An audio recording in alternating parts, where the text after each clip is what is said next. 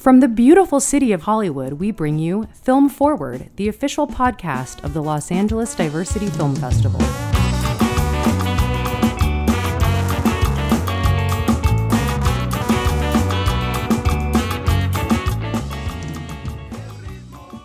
Hey, welcome to Film Forward, everybody, the official podcast of the Los Angeles Diversity Film Festival.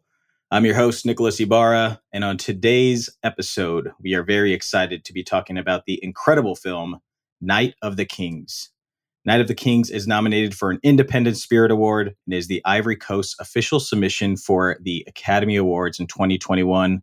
We are honored to be joined by the writer and director, Philippe Lacote. Philippe, thank you so much for joining us today. Yeah, thank you. For those who have not seen Night of the Kings, tell the audience a little bit about your film. Night of the Kings comes from Ivory Coast in West Africa, because we have not a lot of films from Ivory Coast in international festivals and submissions. And it's a story around La Maka. La Maka is the main prison in Ivory Coast, in Abidjan. It is in a forest.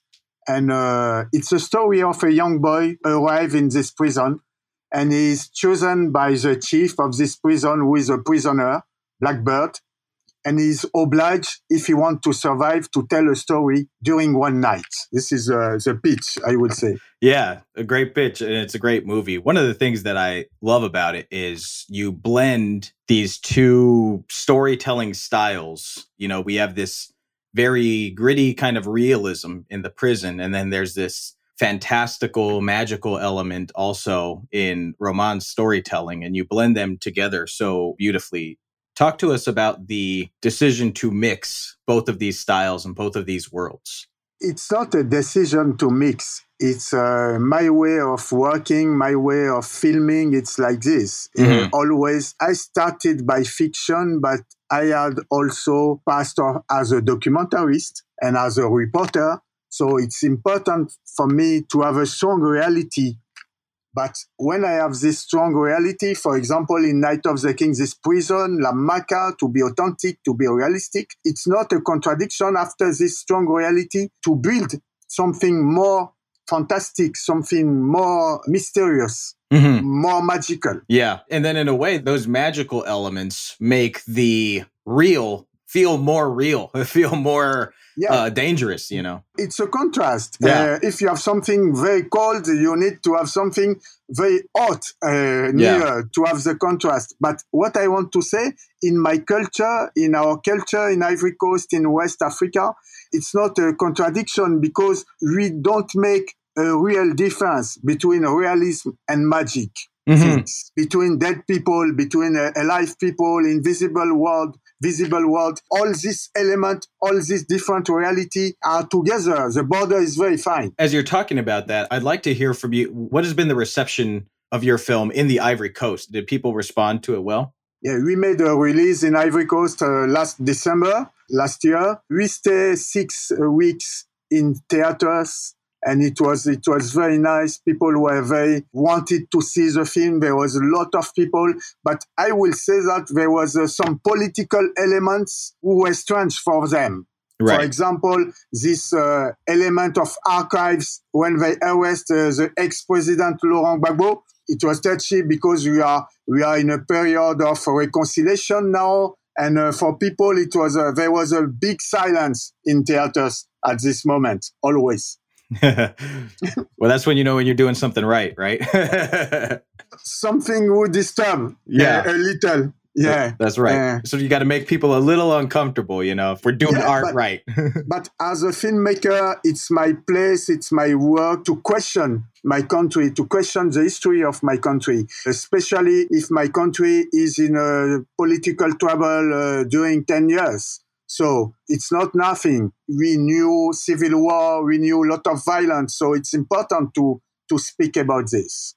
Absolutely. I want to talk now about the prison, kind of in two different ways. It's a great world building that's done in there, and we're immediately thrown into it. And one thing I love is just you set up the rules so early. Like in the prison, there's these own set of rules. It's got its own set of laws. It's got this hierarchy. It feels kind of like a microcosm of a greater society. Now, I know you guys built the prison that you shot in, but it is a real prison that exists. Talk to us about doing the research to build this world in your story. It was my main goal in Night of the Kings. It was to observe the prison and prisoner as a society, as a complete society. Because for me, it's a society with its code, with its laws, and with its beliefs. Mm-hmm. Like Red Moon, like the sentence when we say that the chief must kill himself if he is sick. So I wanted to observe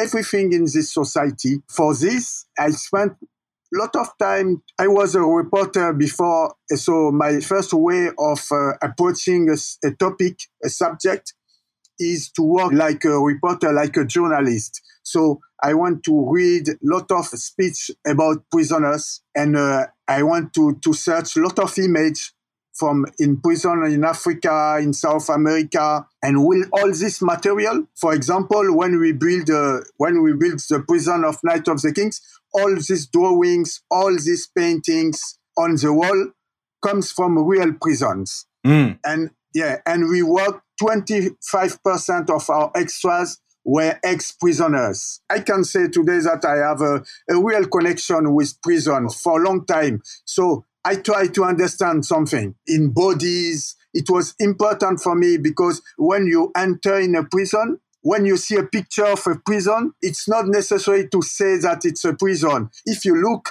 bodies of people, how they are waiting, you will feel that it's a prison. Right. So it was important for me to have these bodies, to have this situation, to have these heavy bodies, I will say. Yeah, well, you pulled it off remarkably. And now kind of the other side of the prison I want to talk about is the actual production design of it, not just the dressing and pictures and stuff like that, but the actual construction of it is really impressive. I mean, you guys have a lot of scenes where characters are moving from one area to another and you guys are following actors through multiple rooms. Talk to us about working with your production designer to curate it and what it was like shooting in there. Yes, my production designer is Samuel Tesser. He's a French set decorator. I met him. It was our first time to work together. I think that he helped me to go to another level in my work. Yeah. Because it was my first time to have a real production designer. I will say my first feature run, we tried to work everybody together to have the set, the design, but it was not so much precise. Right. With Night of the Kings, concern a film about prison, I was obliged to have a good production designer. At the beginning, we started to work on drawings, on different images, and after we went directly to location to search our prison, and we found 2 buildings in Bassam, first town of Ivory Coast, when there was French colonization, and we took 2 old buildings. We built this corridor first. It was important for me to have a long perspective inside this prison. And after, we work with different elements. For example, all this corridor and the collective cell it's at one place and individual cells in another place. We mix 3 locations to have this prison. It was so remarkable, especially like, as you mentioned, that first time when he walks in the corridor and I was like, as soon as I saw that scene, I was like, they had to shoot this at a real prison because it's so believable and it feels so grand and big. And I get the other part of that is that you guys had so many extras. It must have felt like 500 people in there. You guys did a great job. It looked legit. Yeah, we have 300 extras. 300 extras. It was amazing to work with them because, as I said before, 25% were ex-prisoners. They were our advisors. For example, when I wanted to shoot the scene, the sequence between Roman and Blackbird in the room of Blackbird at night, I asked to put a ventilator. And one ex-prisoner came to see me and he said, no, in La Maca, we don't put ventilator at night because of the forest. It's very cold. See? Yeah. There you go. Voilà. So we worked like this. And after one day, they understood everything. And after one shot, they ran after the TV monitor to watch what they did. And sometimes it happens after the shooting, they dance, they sing, and we stopped the shooting and we came back with the camera to take something again. It was like we managed this place, this prison, as a stage of a performance, a big performance. That's so amazing. Yeah. As you were talking about that, it reminded me of something else in the film that I really loved that I want to get your insight on is, as Roman's telling this story, there's these sequences where the prisoners would, sometimes break out into choreography or start to act out, what was happening. I thought that was so incredible. Working with so many actors and extras like that, talk to us just about choreographing that kind of stuff and filming it. Was that stuff improv or was that stuff planned of when you guys would do it? Yeah, I didn't want to make a classical film. Mm-hmm. I will say that a classical film will be Roman in this prison and very quietly, and he tell a story, a nice story, and we have a nice flashback. No. As a director, I like shocks. I like when there's break, when there's something disturbed. So I didn't want something very quiet, and it was important for me not to use the prison as a simple place to tell a story with flashback. But I wanted prisoners completely engaged in this story with their bodies, with their language, with their voices. It was important to have this. At the beginning, you can see that Roman tells his story alone, but at the end, it's not only Roman. It's all the prisoners who tell the story. It's like a chorus. We prepared this before because we selected dancers, martial art fighters, singers, new actors. So we had all this group was able to make something crazy inside this prison. All these figures, all these gestures of choreography, we made a workshop during 2 months to prepare everything. So we knew exactly everyone, 40 person inside this 300, the first circles. They knew exactly what will happen and they knew exactly when they need to make this or when they will play a bird or a Scorpio or this or a queen. But we tried to shoot it as an improvisation. It was one of my favorite parts of the movie. And it was actually, funny enough, the part that I found almost the most relatable. I have a huge Mexican family. And when we tell stories, the same thing happens where it's not one person telling the story. Somebody's telling a story and other people are chiming in and people are dancing and acting out the memories of what happened. I'm like, well, this is just like, the family reunion at my house. Yeah. So, it was very, very beautifully done. I loved it. Yeah, it's a common story. Yes. You worked with a lot of first-time or young actors in this film. Roman, correct me if I'm wrong, but this was his first film. Yeah. But you also work with a lot of vets. Steve Zissou, for example, he's been in dozens of great films. Do you change the way that you work with these new actors versus seasoned veterans? I have one way to work with actors. First, I will say that I love direct actors. Mm-hmm. It's really something I like. I am very near my actors during a set. I'm not beyond a TV monitor as certain directors. I'm very near. I'm very inside with actors and with extras. And when I work with professional actors, I will say that it's not easy for me to work with any professional actors. I choose really my professional actors because professional actors who are okay for me, for others, it's very difficult for me. I like more non-professional actors. Yeah. Yeah. For me, the most important thing is the music of the language, the music of words. It's my way of directing. I spent a lot of time with my actors because I'm a writer, I'm a script writer, and I spent a lot of time to say to myself my dialogue, the script, to read the script. So at one moment, I have exactly the voice and the rhythm of each character. That's great. Yeah. And I will say that I try, it's a long tradition for me, I try to play before the shooting. I try to play each role. Yeah. yeah. That's good because it's good for you to do it, you know. It's the best way to direct an actor to try to say, okay, how I will make this gesture, how I will say these words. Yeah. One actor I worked with years and years ago said, if you can't do it, how do you expect me to do it? You know, so it's a good thing. Yeah. But what I want to say, I don't want to put my words and my bodies inside actors. Yes. They are free. Yes. They are their freedom. But I know exactly where I want to go with them. Mark of a great director.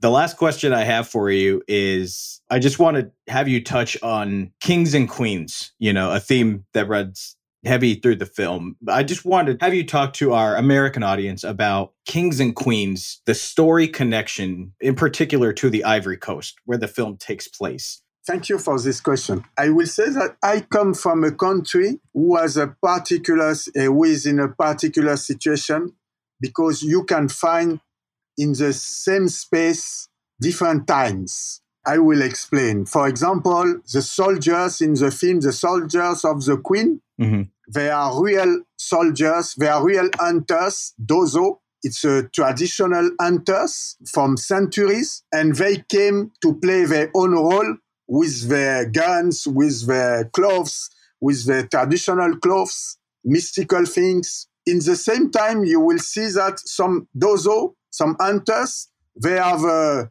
Puma shoes or Nike shoes. And my DOP, my cinematographer, he asked me if it's not a mistake, if we need to change. I said, no, it's like this. In Ivory Coast, you can have something very traditional and in the same time, something very modern. Right. It's not a contradiction.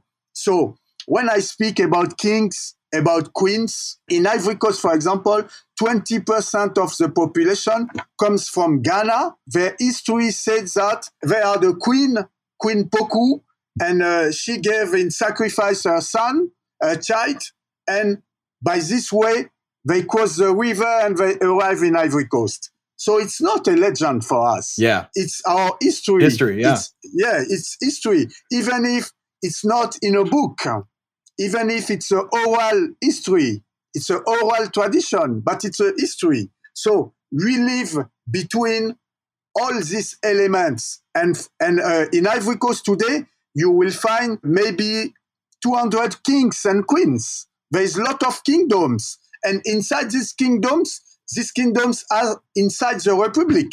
So we live with different laws, traditional laws, official laws. And I wanted to have a metaphor of this in Night of the Kings, because you have real queens, real kings, you have the kings of this prison who want to be chief, the fight about kings in this prison, and you have the fight in our country about kings who want to be president. Right. Yeah. So you have 3 levels of these kings and queens. And, you know, I mean, they have different names for them in other countries, but that's universal. That's a universal thing, man. It's universal. When we chose the title Night of the Kings, La Nuit des Rois in French, La Nuit des Rois is the French title of a piece of Shakespeare, 12th Night. So with Shakespeare, it means directly that we will observe the fight around power, corridors, manipulations, and it was important to have this background inside the prison La Macquart. Well, I tell you, Philippe, I want to see more films from the Ivory Coast. So thank you for making this. It's a beautiful movie. I can't wait to watch it again. Night of the Kings. It's available right now to rent on demand. You can rent it through Amazon Prime, YouTube, Vudu. Check it out. It's unlike anything else you're going to see this year. We're going to take a quick break, everybody. When we return, Philippe is going to help us out with our favorite segment, Gimme 3.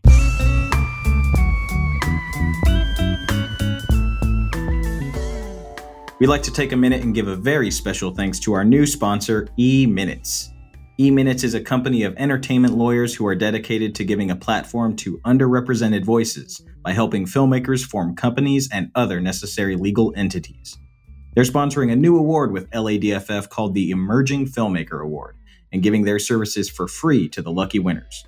You can find out more about them by going to ladff.com and clicking on the E-Minutes link.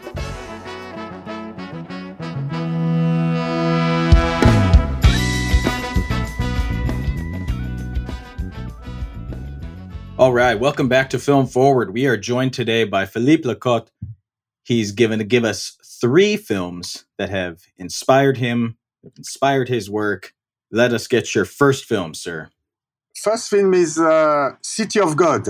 City of God. I just rewatched this for the first time in about a decade last night. It still holds up. It is.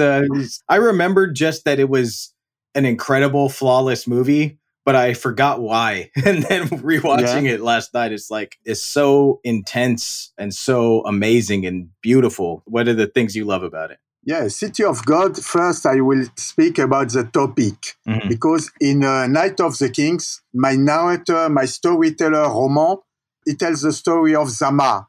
And Zama was a real character who was a gang leader. His gang called Mycops. And this name comes from City of God.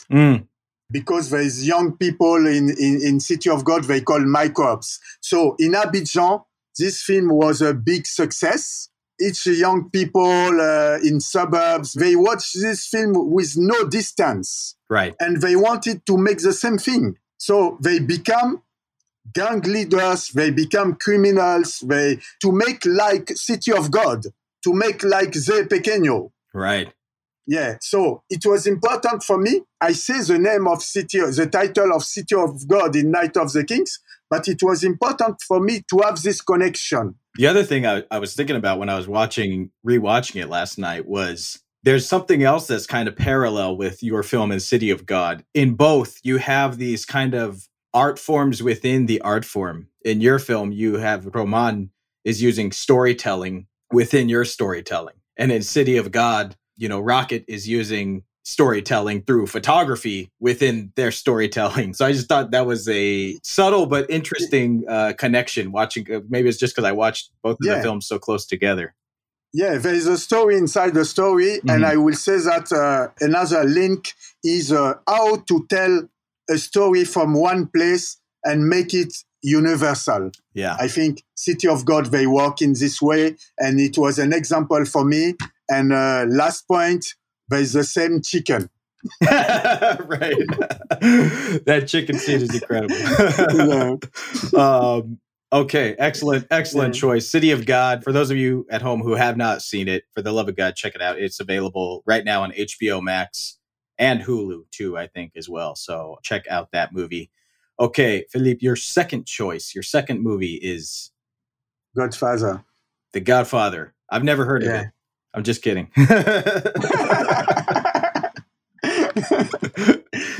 It's a classic. It never gets old. It's a classic, but sometimes it's not bad to have a classic. Not at all. I speak about The Godfather as a film, but more as a story. So I will speak about the book. Yeah, because at the beginning, it's a book, Mario Puzo. Yeah. And how he developed characters, how he gave details, how the story gave details. Yeah, it's a tragedy. It's a tragedy. It's a modern tragedy. I love how characters will play their life, their destiny inside this criminal story. And my dream is to make one day a mafia film, really a mafia film. Yeah. A family mafia film. I think one of the other, you mentioned the book. I think one of the things that helps make The Godfather so great is that Mario got to, he was also the co-writer of the screenplay. So yeah. He knew, obviously he knew the world, he knew the characters, but he got to make it even better, even finer. That's something all writers, always want to do. Like once it's done, it's like, oh, I wish I could get one more shot at it. It's like he got that chance. Yeah, Mario, he said that he grew up in, I think, Little Italy. I don't know exactly, but around him, like Martin Scorsese, around him, there was a lot of gangsters. So he observed when he was child, he observed all this world and he understood something about this world.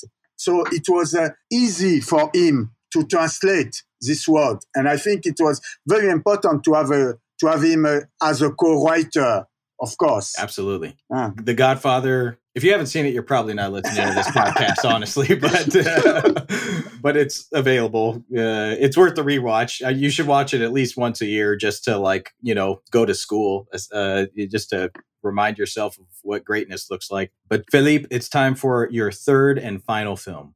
Ghost of the Civil Dead. Ghosts of the Civil Dead. This is an Australian film, correct? Yeah, it's an Australian film. I watched it for a long time when I was projectionist. It's a film of prison. Mm-hmm. It's happened in a prison with, I think, Nick Cave. Yes. With Nick Cave. And it's a very, very violent film. And it ramps up with the violence. It starts off very kind of melodic and slow, kind of like the routine of a prison. You just kind of like get lulled in and then it's like, bang. Yeah. Everything explodes after 10 minutes. Yeah. Everything explodes in this film because it's a prison where they dehumanized everything. Prisoners have no contact between them. They have no contact with guards. There's cameras, control. Everything is technologic. And after 10, 15 minutes, prisoners, they catch a guard and they kill him. And it's very long on the during the film. Yeah. It's very long. And it's a start of high violence during, 1 hour, 1 hour and a half. And sometimes it's not bad to have this kind of film. Yeah. I like this film because with Nick Cave, especially, it's become a sort of performance of violence. Right. You understand at what time that it's not true, that it's too much, but it's like an opera about violence. Absolutely. I couldn't agree more. It's worth checking out. Have a couple of drinks or maybe have a little smoke, and it's a really entertaining, good time, and it's unlike anything I've seen before. Ghosts of the Civil Dead. I don't think actually it's in the United States. It's not available to stream right now, but for all of my LA listeners, Cinephile Video on Santa Monica Boulevard, right next to the New Art Theater. Give your local video stores some love and rent it from them because it is worth checking out. Philippe, thank you so much for doing this with me. It was a real pleasure talking with you, sir. Yeah, thank you. Thank you. Everybody listening, check out Night of the Kings. It is available on demand right now. And thank you all for listening to Film Forward. We will catch you next time. Our recording engineer and mixer is Anselm Kennedy. The podcast is produced by Anselm, Sonia Maru, and yours truly. Thanks for joining us on Film Forward, and you'll hear us next time.